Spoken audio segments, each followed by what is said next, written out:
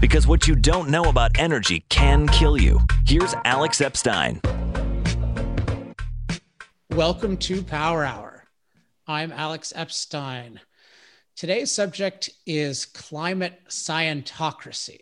So what is scientocracy, you might ask? Well, our guest will be the expert on this since he literally wrote the book on scientocracy. But to me, scientocracy is a government that intrudes in science and then is also takes dictatorial action on the basis of many of its intrusions in science and distortions of science. And I'm particularly interested these days in our climate scientocracy, because I believe that from research to the most basic research conducted, to what we get from the New York Times, to what we hear from our politicians, all of that is distorted by government and by certain agendas in government. And so to discuss this issue, a longtime guy I've admired. I think he's maybe the first climate scientist I ever heard of when I was a teenager, and I've gotten to know him over the years. In fact, I got to know him fairly well 10 years ago when I won a contest that he held at the Heartland Institute conference. And so we got to have a beer together because I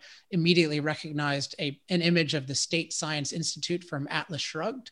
And so I got to know him then, and it's been good to get to know him ever since. His name is Pat Michaels. He's a senior fellow at the Competitive Enterprise Institute. Also, very importantly, had a long-time career as a climate scientist. And so he brings both a lot of knowledge of climate science, but also of the distorting mechanisms of government to the table. So Pat Michaels, welcome back to Power Hour. It's great to be here. I'm feeling powerful already. All right, good. And I like the Enjoy Capitalism shirt. So let's start with an overview. I'd love to know just your view of, over your career or maybe even longer, how has climate research and the public communication of climate research been affected by government? Well, nothing will teach you more about what's wrong with science than being a university climate science researcher for 30 years. Basically, when it started out, it was fairly honest. But then the money gravitated to carbon dioxide is going to cause these horrible things. I actually uncovered a memorandum from Michael McCracken, who was the head of something called the U.S. Global Change Research Program. He sent it to the wrong email list late on a Christmas night. I think it was not supposed to go to me, bragging about how they hoodwinked Jimmy Carter into the global warming thing because Carter wanted nuclear, or as Carter would say, nuclear power. And they knew full well that wasn't going to ride. So they got their way on reducing emissions. And that was the first salvo in the climate science war. And it's gotten much, much, much worse. I used to publish research that I thought was irrelevant, because if I said what I really wanted to, and I could show what I really wanted to, it would never get published. I had a million rejections on my climate science stuff, and wonderful acceptance on how pine beetles invade forests if the weather's warm. Got reviewed by the dean. He said, "Your pine beetle work, that was really great." And I'm thinking to myself, this is the worst stuff I ever did. What happens in science when the government takes it over and the universities have to follow the government's point of view, because the faculty aren't going to get grants. I mean, if you write a grant proposal that says, global warming is overrated and really isn't going to do all that much, it's going to get ash canned. It'll never get to full review. If you write the proposal that says global warming is going to kill billions, and I have a model, oh my God, they'll give you more money than you asked for. That's how science gets colored. And when these organizations like the UN or the U.S. Global Change Research Program summarize everything that's in the literature, say every 4 to 6 years, well, if they're being honest, they're going to summarize a literature describing disaster, because others need not apply. They need not even send the manuscript in. Interesting. Okay, so there's a lot of mechanisms you're talking about there, and I'm glad you gave an overview. So I want to go into some of the details. First, I'm curious about the funding of research because, in Scientocracy, you talk about how there's essentially one funder of climate research now, which is the federal government, and that's funneled through many channels. What was it like, say, even before your time, like in 1950, 1960, 1970? Like, what was funding this research? Well, that's an interesting question because unlike almost every branch of science, meteorology then slash climatology had a strong military overtone. And so this was science made for big government. Now, in the 1970s, the reigning paradigm was that science doesn't, or weather doesn't change, climate doesn't change. It's all a little, fairly stable system. Guys like me raising, hey, we're in Madison, Wisconsin now. There was 6,000 feet of ice over here 11,000 years ago, and you're telling me climate doesn't change. Well, then by the late 70s, a man who was my mentor, the late Reed Bryson from the University of Wisconsin, cooked up some work that showed that indeed people could change the climate. And because of all the crap that we're throwing in the air, you probably could cool it down. This happened in the mid-1970s after a sharp cooling that occurred from 1950 to 1975 in the Northern Hemisphere. And so therefore, you know what comes next? We all believe the ice age is coming. I couldn't warm up to that one either. And finally, the power of global warming via Mike McCracken whispering in Jimmy Carter's ear that, we're going to burn unless we stop burning fossil fuels. That became the paradigm. That paradigm still exists today. And while it is warming up, it will warm up. May I ask a silly question to you, Alex? Sure. Are you dead yet? Can I ask you a second question? Is your life expectancy longer than it would be if you were born 100 years ago? 3, how about your per capita wealth? How many times is it what it would have been in the year 1900? The answer is 12. Now, fossil fuels didn't cause this. They caused some of it, but they sure as heck didn't stop it. That's for sure. Yeah, I mean, in my next book, I argue for pretty strong causal role, in part because so much of the production is machines, and that means the fuel is the fuel in the machines, but also the fuel the machines are using, but also all the fuel used by the thousands of machines that make every machine. And then the machines are freeing up time by taking away time from our basic needs. And so, that's what drives innovation, is all the freed up time plus the machines for people to do research, development, innovation. Yeah, now they can spend time looking at a computer screen and downloading cat videos. Well, yeah, and things even more productive than that. But if we take, so you mentioned— That's very productive. You don't like cats? Well, I like dogs. Yeah. I have a dog, a giant wiener dog, 32-pound wiener dog named Anthony Wiener. Is that true? Yes, and at night, maybe we'll have one of his business cards. At night, his name is Carlos Danger, of course. There, you don't believe me? Anthony Wiener dog. Wow, you really have gone 100% with that one. So let me ask about the. So I think it's interesting. You talk about cooling and warming. So in both cases, you're referring to like extreme alleged implications of that. But I think it's important. Both of those they're real physical mechanisms at work. That is right. Sure. I mean, we can emit aerosols, and that can have a cooling kind of impact, just as like if you have Pinatubo erupt, that can have a cooling impact on the atmosphere. And then all things being equal, if you put more of infrared absorbers / greenhouse gases in the atmosphere, that'll lead to warming. But I think it's notable that in both cases, a real mechanism, there was a certain kind of profitability for people to turn a mechanism that might have been rather minor and make it into a catastrophe. Oh, absolutely. And you have to understand the way the Scientocracy dynamic functions. Here in this cesspool of Washington, That is where all scientific money comes from. Now, am I going to get money? Is my issue going to get money if I stand in front of Congress and say, global warming is no big deal? No, the money is going to go elsewhere. So the scientists are incented to hawk the extreme.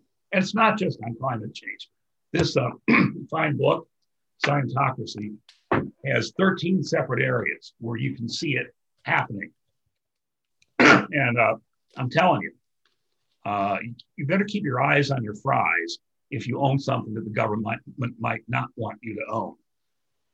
Can I talk about an important chapter in the book that's not climate change? Yeah, of course. There is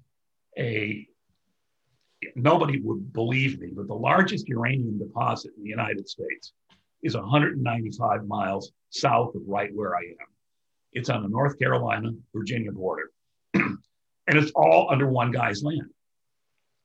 The price of uranium went up around 2003.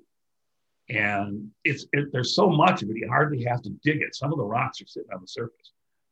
And he said, I'm going to do this the right way. He came up to me because he was sad that the government appears to be against him exploiting his own private property. And I said, well, what did you do? He said, I wanted to do it right. I went to the National Academy of Sciences. And I said, can you do me a report on how to mine uranium in Virginia? And I said to him, Mr. Jones, that wasn't a good idea, was it? And by the way, who had to pay for the report? You did. So he forks out $1 million for the government to gather a group of scientists. And you look at the CVs of the scientists, and you know what they're going to say. There are going to be a couple that are going to be pro-mining. The majority of them aren't. So they get the report that they want that's politically correct. And his stock turns from like $8 a share to a couple of pennies. The guy was pretty much bankrupted by the scientific establishment. What the National Academy does is they create reports with foregone conclusions. The head of whatever committee it is says, we'll get 5 of these guys and 10 of these guys. And to find out what really happened, you got to go to the 5 of these guys because they're going to be complaining. And that's described in Scientocracy. Oh, by the way, for what it's worth, let's get climate in on this. Why can't you mine uranium in Virginia? The report said, because it rains and there's flood. And who is the source of it rains in Virginia and it floods? Well, the old state climatologist for Virginia. That would be me. I was the reason that this guy got his property taken away from him. That's the way it works. Wow. Yeah. So I'm curious. So just to go back a little bit in history, so you talked about some of the dynamics of how it's been corrupted. What about how were competing ideas addressed? So if you take like the 70s and before, I mean, my general impression, more than an impression of science, is that the less the government is involved, the more it's competitive, where you have different kinds of cliques and groups and they're arguing and fighting and stuff like that. But they sort of, you get some sort of the right views arise, emerging over time. But, right now, if you look at it, obviously the government wants one view, which is rising CO2 levels are catastrophic. So I'm just curious what it used to be like. Because, right now, if you got a real innovator who's saying like, oh, I've really shown definitively that equilibrium climate sensitivity is not that high, like that would be an unwelcome kind of thing you think? To explore. But yeah, what was it, what was it like, in the early 70s or before, the competition element? It was still monolithic. The scientists are more closely related to lemmings, I think, than they are to great apes. If you look at what is a tremendous work, The Structure of Scientific Revolutions by Thomas Kuhn. Highly recommended. You only have to read the first 75 pages because he repeats himself a jillion times after that. But he was the guy who coined the phrase paradigm in science. And what he shows in scientific fields, everybody does the same thing. You don't want to rock the boat.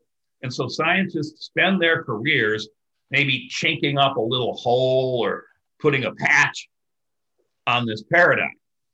And paradigms usually change very suddenly. Oftentimes, it's a person who is not a practitioner in the field that will cause change. I can give you a really nice example. Yeah, do.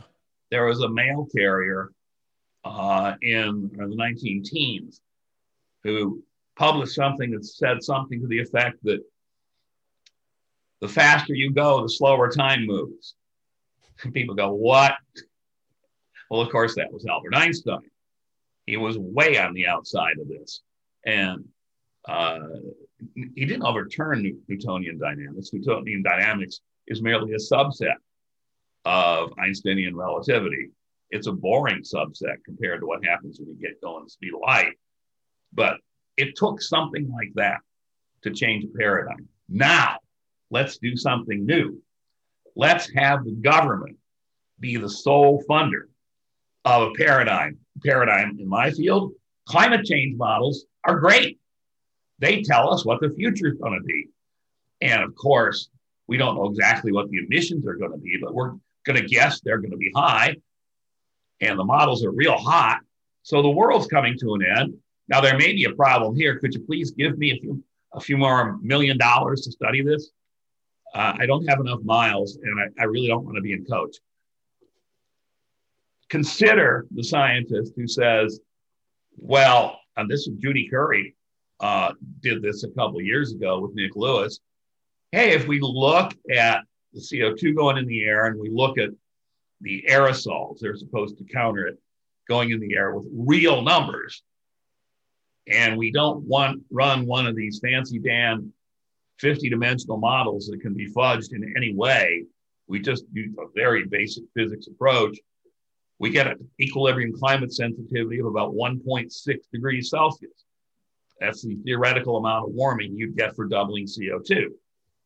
The UN's models in their latest iteration have an equilibrium sensitivity of 3.4. And they make errors all over the tropics. I can show you a picture. I don't want to mess up your screen. From John Christie.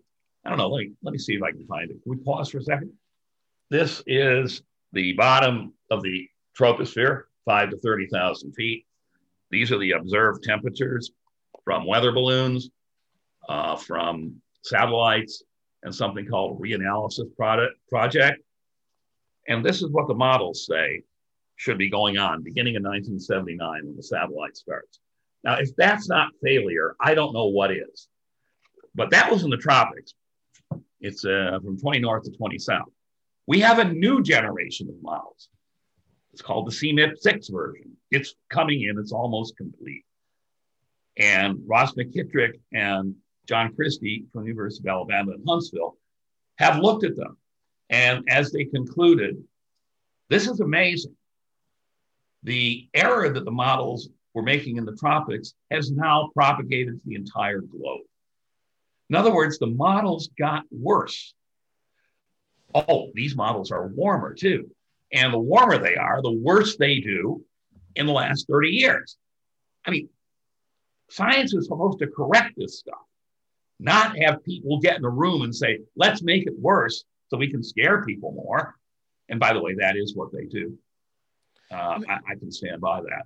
I mean, I can cite a paper by Frédéric Hourdan, who heads the French climate modeling effort. And he published a paper called The Art and the Science of Climate Model Tuning. In other words, all these models are made to mimic the course of the 20th century. And by doing that, they blow up when you actually ask them to forecast. And there are all these tunable parameters. CO2 is just one of them. Aerosols are just one of them. The way things mix in the ocean, just one of them. You tune these things, and he says, we do this, I'm quoting the head of the French climate modeling effort, Frederic Cornet, to get a, quote, anticipated acceptable result, end quote. So what's going on in climate science? Do we have these objective models? No. We have models, and then we tune them to give the anticipated acceptable result. I mean, that just blows me away. And if you don't believe me, look at Science Magazine, October 26th, 2016 rather, where there's an article by Paul Vucin, a news article, where they go into this. And the article even details how one modeling group, Max Planck Institute, the boss was indisposed, and so the grad students and the postdocs had to run it. They got an equilibrium climate sensitivity of 7.1 degrees. And they told Science Magazine, quote, we had to get that number down. So if this sounds like science, I don't think I can tell you a better fairy tale. I mean, I think one aspect of science is in general, it's hard. And then you always have a frontier of it that's much more speculative. And that's okay. But that's perfect for government to manipulate because sure. there are various benefits people can get through extreme predictions about the future. And so, yeah. You're going to get newspaper headlines. You're going to get, it's what's called flashy science. It's gotten so bad that Randy Schekman got the Nobel Prize in 2013 in physiology or medicine. By the way, that's not a misspeak. It is physiology or medicine.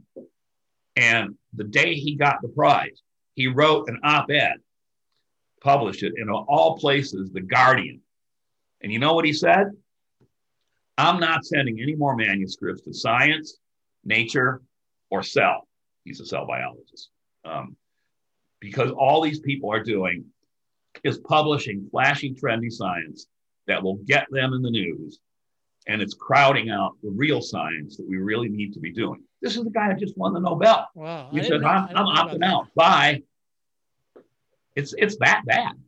Yeah, hey, are you familiar with Eric Kaufman's work? No. Oh, he just published a 200-page single-space monograph on bias in the academy. I mean, I think Scientocracy is a great book, okay? And you should buy this book. It's really cool, fun to read. Kaufman's not as fun to read because he's describing a slow-moving train wreck. I just put in a 3,000-word piece called The Impending Death of the American Academy. It predicts horrible things that are happening and will continue to happen and seem to be inevitable, that science and not just hard sciences, of course, but social sciences, et cetera, are now self-selecting for the left so extremely that there are basically nobody who's left is in the center. And they either leave, like I did. I mean, I don't know how I took 30 years of it, or they don't give them tenure, and they have to go out. So the composition of the scientific academy drifts further and further and further toward statist, because they have to be supported by the state. If you don't get that state money, you're not going to publish enough. And even if you're to the left of Lenin, they're going to publish. They're not going to renew you if you don't publish. And so the literature then becomes increasingly biased. Now, that literature, that scientific literature, is to a scientist and to a knowing political figure, that's the canon of knowledge. That's our Bible. And our Bible is successively and serially becoming a monolith supporting big government. It's horrendous now. I've seen a couple of examples in the last week. So I think it's really important to grasp that the whole system is distorted, and you're giving a lot of good examples of that. I think there are two cases in the last week where I think anyone can see there's distortion that's in terms of how things are communicated to the public. So one, I'm sure you've seen at least one of these, but one you may not have seen is the NASA climate Twitter posted this thing on sea level rises. Have you seen this? Yeah, but enlighten me a little bit. Okay, yeah. So they said, this is almost a direct quote, but the figures are exact. I remember those very precisely. So they say, it's basically breaking news. We have the latest data on rising sea levels. And guess what the data are? It's 0.13 inches per year, which is 13 inches a century, 1.1 feet a century, which that's not very scary at all. But here's what they do. They say that's like it rising 6 inches a year in the US. So they give you this image of, oh my gosh, every year, 6 inches. And so what they do is they take the global rise and they imagine that it were all in the less than 2% of the earth. That's the US. So my analogy for that is, okay, let's say it's warmed 2 degrees Fahrenheit in the last 170 years. Well, if that had all been in the US, it would have warmed 107 degrees Fahrenheit. So they've done that before. They did a very similar exercise with Greenland ice about 15 years ago, and did it in units of the United States or something like that to create a psychological effect. Look, NASA is shameless. Okay, they were really good at getting guys on the moon. Now, when they switch it over to climate, I'm not so sure they're good. The guy who's running their climate lab, Gavin Schmidt, he's running it.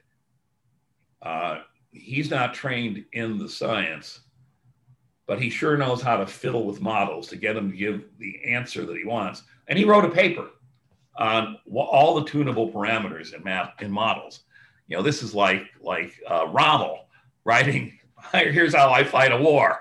So he published this thing, and it's clear that you can get any answer you want at all if you use these general circulation models or Earth system models, as they're called now. I actually tweeted repeatedly to Gavin. He has not responded yet, but I have a blue check. So I know if you have a blue check on Twitter, that means other people with the blue check see it because you have a special blue check update. So I know, I'm very confident this guy has seen it. To me, this is just shameless is the right word, but this is that nobody can claim that this is science. I should tell you about his predecessor. His name was Sergei Lebedev. He's no longer with us. And we were at a scientific meeting, cocktail gathering before dinner. And I was going on saying, well,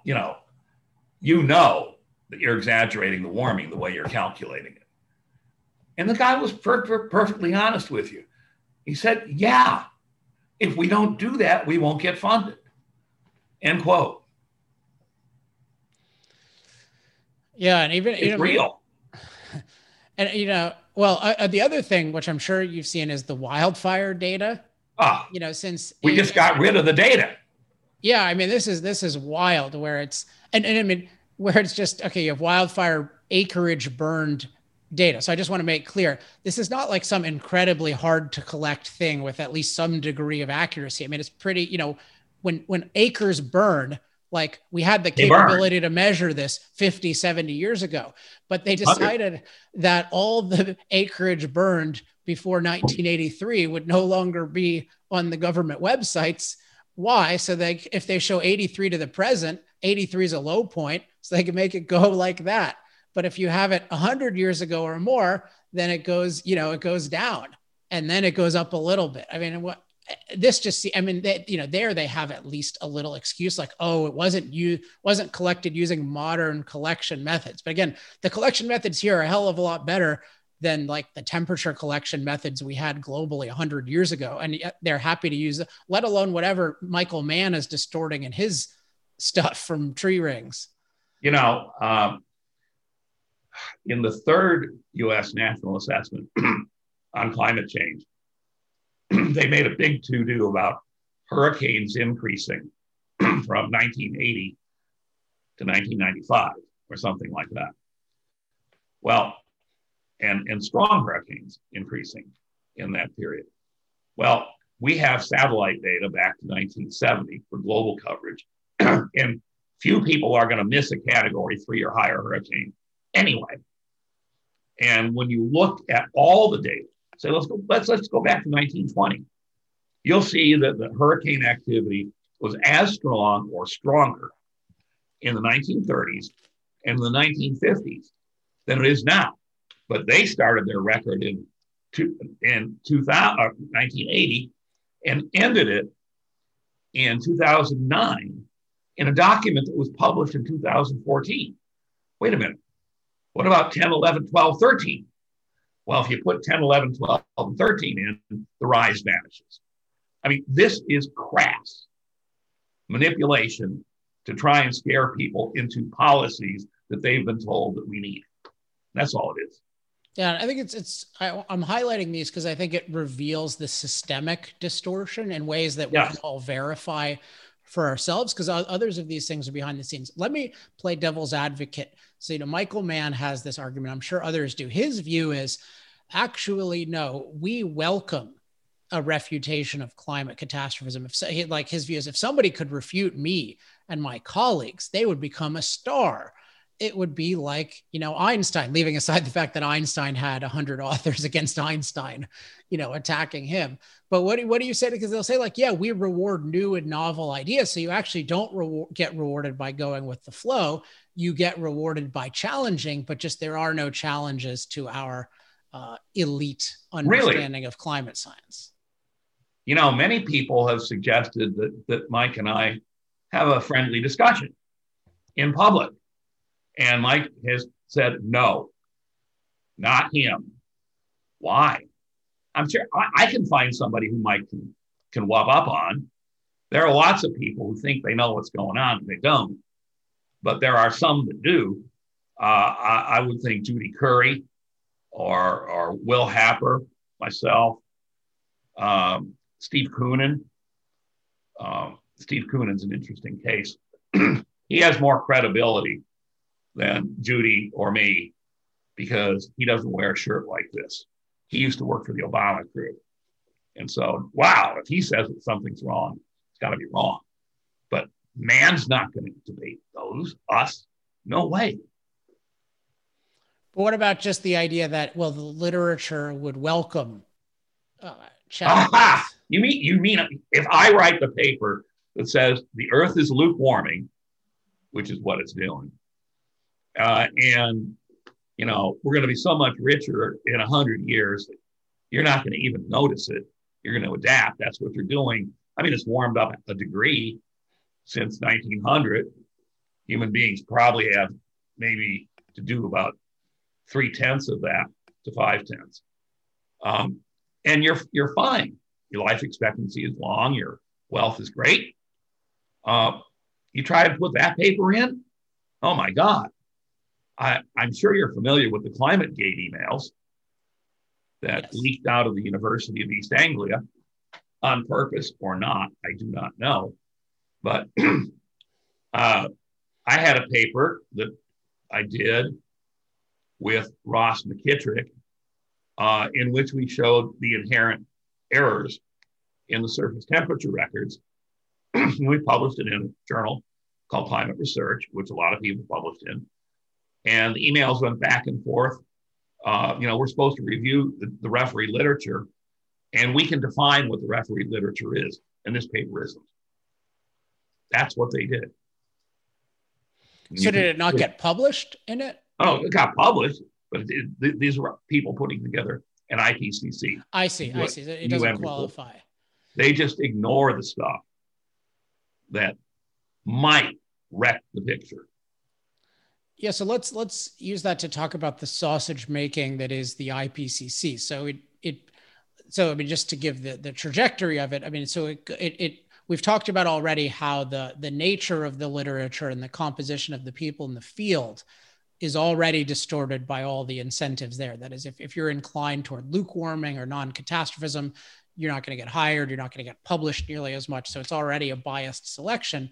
But then now you're saying that even among the papers that do manage to get published, there's a further selection in terms of the IPCC. So could you elaborate on how that works?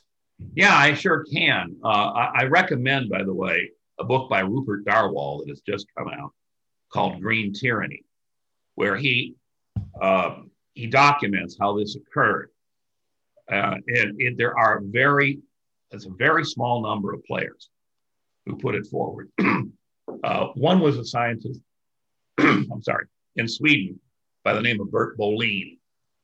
I had dinner with Bolin when this was all starting up for 4 excruciating hours, where he talked down to me, anybody who disagreed, and made it clear that we are going to use this issue to change the world. When was this? Oh God, that would have been somewhere around 1989 or so, quite some time ago, maybe even earlier. And the IPCC, the United Nations Intergovernmental Panel on Climate Change, it says in its charter, we are forming this organization to serve as the basis for a possible treaty on climate change. So from the get-go, it had a conclusion. And, dissenters need not apply. Yeah, I mean, we are going to use this because Olof Palme, who was the prime minister when all this was happening, he wanted to change the world and all that good stuff. And Bert Bolin was only too happy to facilitate this. They did it sort of like Mike McCracken did it in the Jimmy Carter administration. They wanted Sweden to be primarily nuclear powered. That means that everybody else is going to be nuclear powered? The answer is no. And so when you made the issue a scare issue, you brought forth things like Germany, intermittent power, very expensive power, windmills, solar energy, distributed power, completely going against the trend of history, which is for denser and denser and denser sources of power. It just creates a world that becomes increasingly uncomfortable. So once we have the distortion, so we have these distortions sort of at the front end of IPCC in terms of selecting, what goes into these assessment reports. But then we have these assessment reports. So talk about how, this is something that is known, I think, to people in climate science, but not more widely, how what's in the reports themselves, which is distorted, how that further gets distorted by the summaries for policymakers. Sure. These reports, each one is about, they're series, 3 documents, about this thick. And you got to understand, if they're going to be a literature summary, which is what they are in large part, they're going to paint a pretty dire picture because you don't keep getting your money for saying this isn't an issue. So even if they're perfectly accurate, they're going to be biased. But then they write something called the summaries for policymakers for each of these 3 volumes. That might be about 25 pages with a lot of pictures. And all the caveats, all the ifs or buts, they're taken out. And the second one, which I believe was 1995 or 96, said nothing about attribution of the current climate to what people were doing. And somehow in the policymaker summary, it was written that there's now a discernible human influence on global climate. That was written after the fact. It was written by a guy by the name of Ben Santer from Lawrence Livermore Laboratory, Your Tax Dollars at Work. And he knew that it would go in there. And wow, the UN has changed its tune. Now it's real. And what paper was that based on? His unpublished paper. And it was a very interesting paper too, though. It was a paper that looked at temperature changes in the three-dimensional atmosphere from 1963 to 1988. The paper was published in 1996. And cynics like me go, wait a minute, you have data, the upper air data begins in 1957, not 1963. And 1963 was a big volcano, so it's going to start off real low. And there's been, let's see, wow, 1999, 1990, Mount Pinatubo, and then it warms up after that. Where's the rest of your data, Toots? So we plotted it out. And here's what Sanders' correspondence between the models and reality looked like. I'm just going to draw you a fake graph. Oh boy, they're going up right.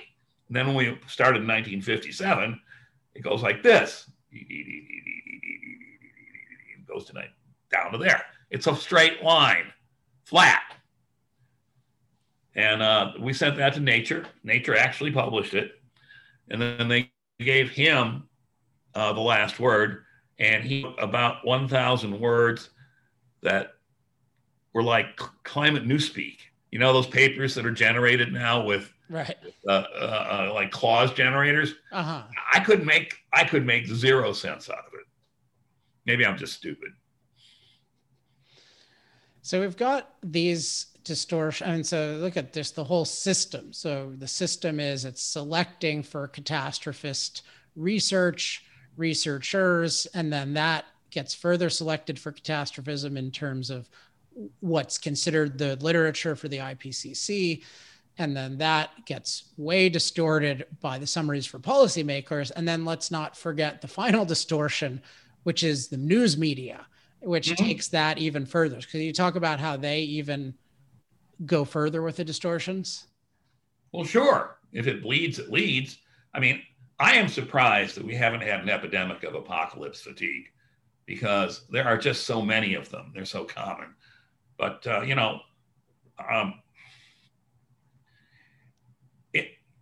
it sort of has to work that way. I hate to say it, because again, scientists are competing with each other for money. And the guy who says, "Oh, this is no big deal. We're gonna pay for that." But let's work by example, if we could, Alex.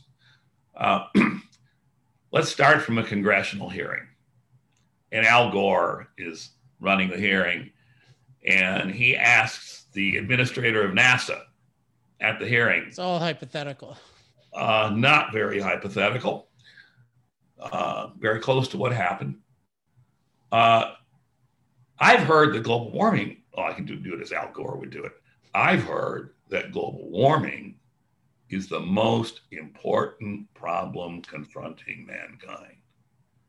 Could your agency use $3 billion or so next year to study this? Is it that important? Well, the administrator goes, hell yes, it's important. We'll do it. We'll do it. And so now the administrator turns to his vice presidents essentially and says, we got all this money. We got to figure out what we're going to do with it. And so the vice presidents go to the worker bee scientists and say, write me a grant proposal. And you think anybody's going to write a grant proposal that says, well, it's overblown and people are going to probably prosper?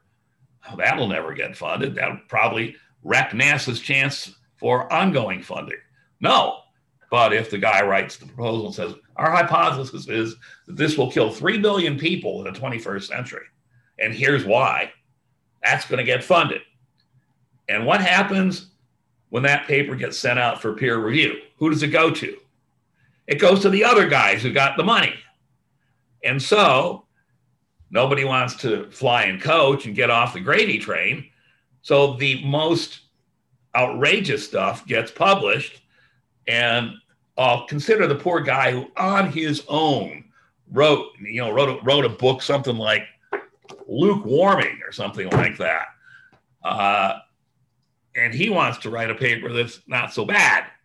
What do you think the reviewers are going to say about that paper? Oh my God. He ignored this incredible body of literature that we have hundreds of papers saying other things. No, we can't publish this guy. It's just not right. And that's how science decays. You are watching, I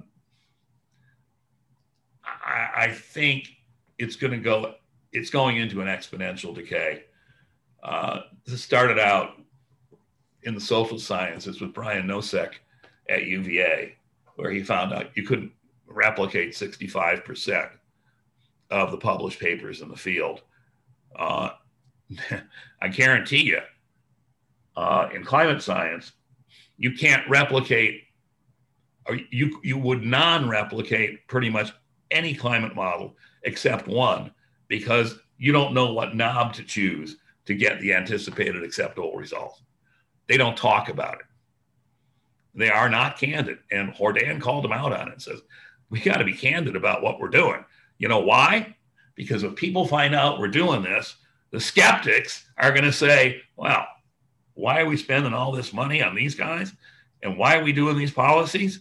You're going to give them a gun to shoot us with. He didn't quite use those words, but that is what happened. Can I digress? Yeah. Can you hold the thought for a second? Because I wanted to run something by you that okay, go ahead. Occurred to me that I hadn't thought of in the same way. I thought of something in a new way once you were with your last explanation.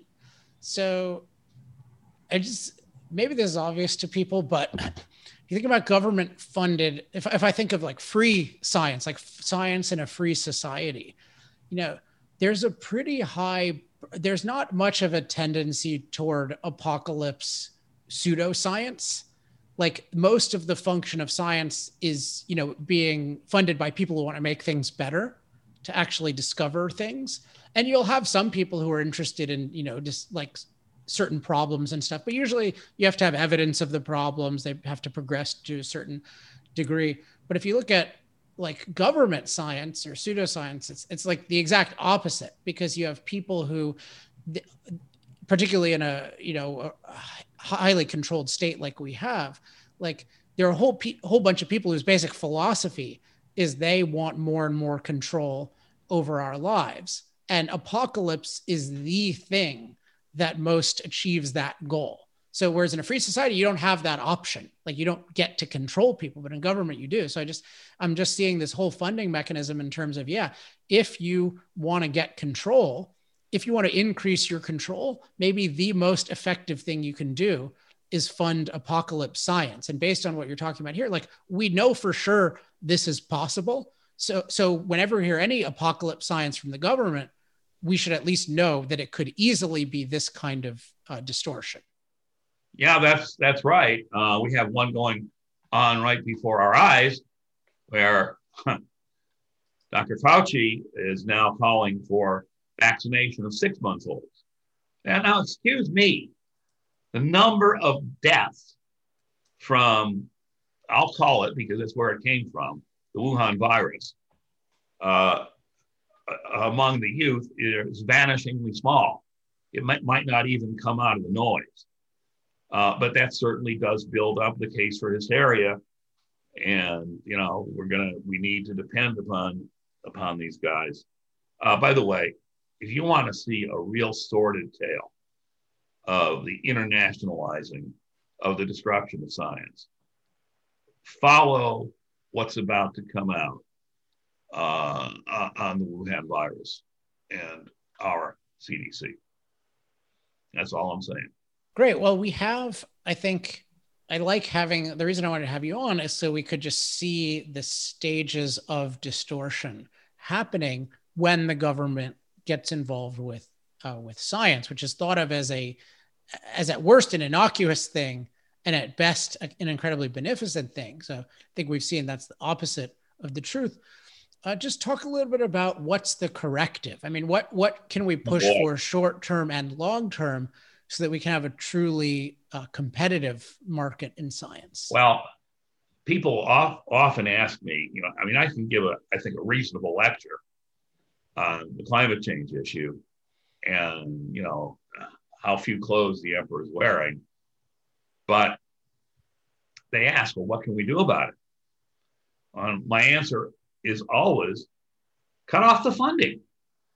There's so much funding chasing. I mean, how many really brilliant scientists are there? You know what the answer is? Not many. But the more money you throw on the floor, it's like mice coming out looking after cheese. You know, they're not necessarily all bright. And so that taints the science. And you have more people that have to say the same thing.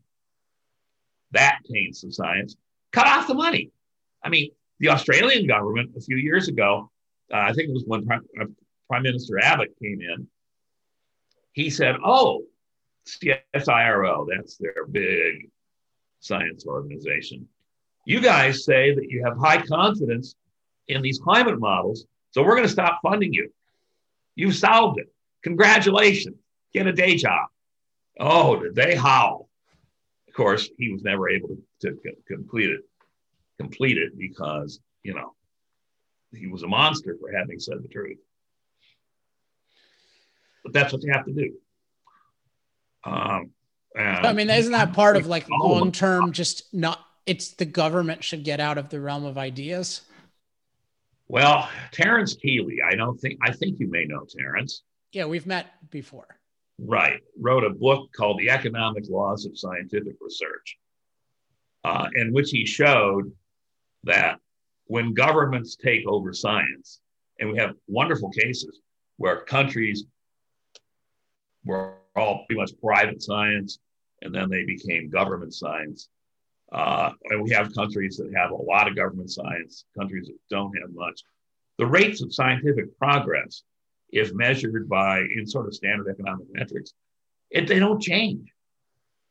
If what happens is, and the OECD found this to their chagrin, because they are the OECD, that public taxpayer money crowds out other research funding and creates a monolith. This is what happened. Look at Bell Labs. 7 Nobel Prize winners. Were they funded by the government? Government takes it over. No more. So yeah, you can do it. It can be done. We're not going to do it. The politics has intruded too much in science, so that science is simply a political football. And depending upon who's in power, the football is going to go in one direction or the other. Well, I still think it's very important to understand the mechanisms of how destructive it is, and that there is a pro-freedom alternative that's actually pro. There is. And they can check out Scientocracy to learn more about it. So where else can people go to learn more about you and your work? Well, I'm on the CEI website, www.cei.org, or my stuff is still posted at Cato, where I was for quite some time. And you can go to Amazon and just look. I think I got 8 or 9 books out, including the one with the quintuple entendre title, which is called The Satanic Gases. Yeah, that is a great title. I have to admit, I didn't come up with it. A colleague of mine came up with it at UVA, Bruce Hayden. Yeah, that's a terrific title. All right. And the 2 most recent are Scientocracy and Lukewarming. Is that right? Yeah. All right. So everyone check out those. Pat, thanks so much for coming on the show. Oh yeah. By the way, this guy over here, he's got like a really good book coming out. He wrote this book called The Moral Case for Fossil Fuels. And I put a blurb on it and said, this is like the best thing ever written on this subject in this meme. And the new one, what's it called again? Fossil Future. Fossil Future. The new one's even better. I hope it sells a bajillion. Thank you. And thanks for your help. It's gotten even way better since you saw it, in part thanks to your feedback. Well, it's great. Alex can do one thing that most other people in science and technology can't, which is he can write. He's very readable, very clear. Get the book. All right. Thanks. Get the other ones first, because mine won't be out for a while. So Lukewarming, Scientocracy. Thanks so much, Pat. Bye, Alex. thanks again to Pat Michaels for joining me. So I hope you enjoyed getting an overview of how government distorts science in general, and then in climate science in particular. As we were talking toward the end, and he was giving some additional examples of just how the government distorts things in ways that are just transparent, like the wildfire example I gave, and then the sea level rise example, and he had other ones in that category. I want to compile those. I think it'd be very valuable to just have, there's some recent ones in terms of this so-called ocean acidification issue. I think it'd be really good to have just a compilation of all the documented distortions of climate science by government, because there's so much of a perception with science that because there is something called a scientific method, that science is somewhat incorruptible.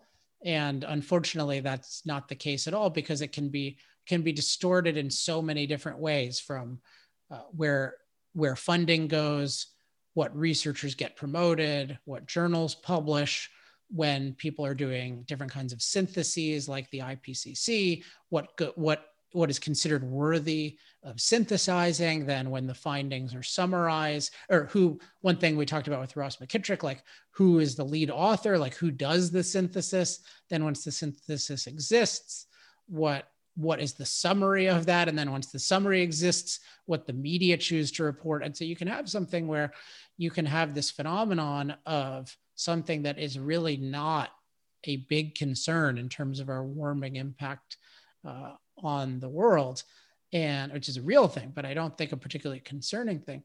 And you can have that be this existential catastrophe that requires creating a true existential catastrophe of rapidly eliminating fossil fuel use. So I hope I focus on this quite a bit in Fossil Future, and one of the chapters is really devoted to this issue. And I hope you enjoyed today's discussion. All right. As always, let's wrap up. As always, if you have any questions, comments, love mail, or hate mail, email me at alex@alexepstein.com. Make sure you're on my mailing list, alexepsteinlist.com. I'm publishing talking points on Twitter at twitter.com/alexepstein. Lots of new Bitcoin enthusiasts have been following me lately, so it's good to have them and see them be exposed to these ideas and share ideas with them. Also, energytalkingpoints.com has compiled points. And let's see what else. There was one more thing I want to mention. Oh yeah, I will be, if all goes well, by the time you see this, I will have testified in front of Congress this week. So I'm excited about that. The last time I testified was in 2016, where I had an interesting interaction with Barbara Boxer, among others.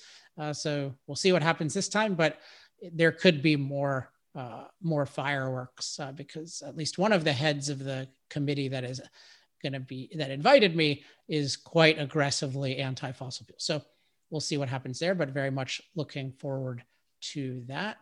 And I think that is it for now. So I hope you enjoyed this episode. I'll be back next week with another great guest. Oh, one more thing. Yeah. So Fossil Future, we should have the webpage up on Amazon with the release date and everything in the next week. I know I keep saying this, but it really seems like it's finalized now. So hoping that's going to happen. And also, if you want to support our efforts by becoming an accelerator, you can learn about how to do that at industrialprogress.com/accelerate. All right, now I am really done. I'll be back next week with another great guest. Until then, I'm Alex Epstein. This has been Power Hour.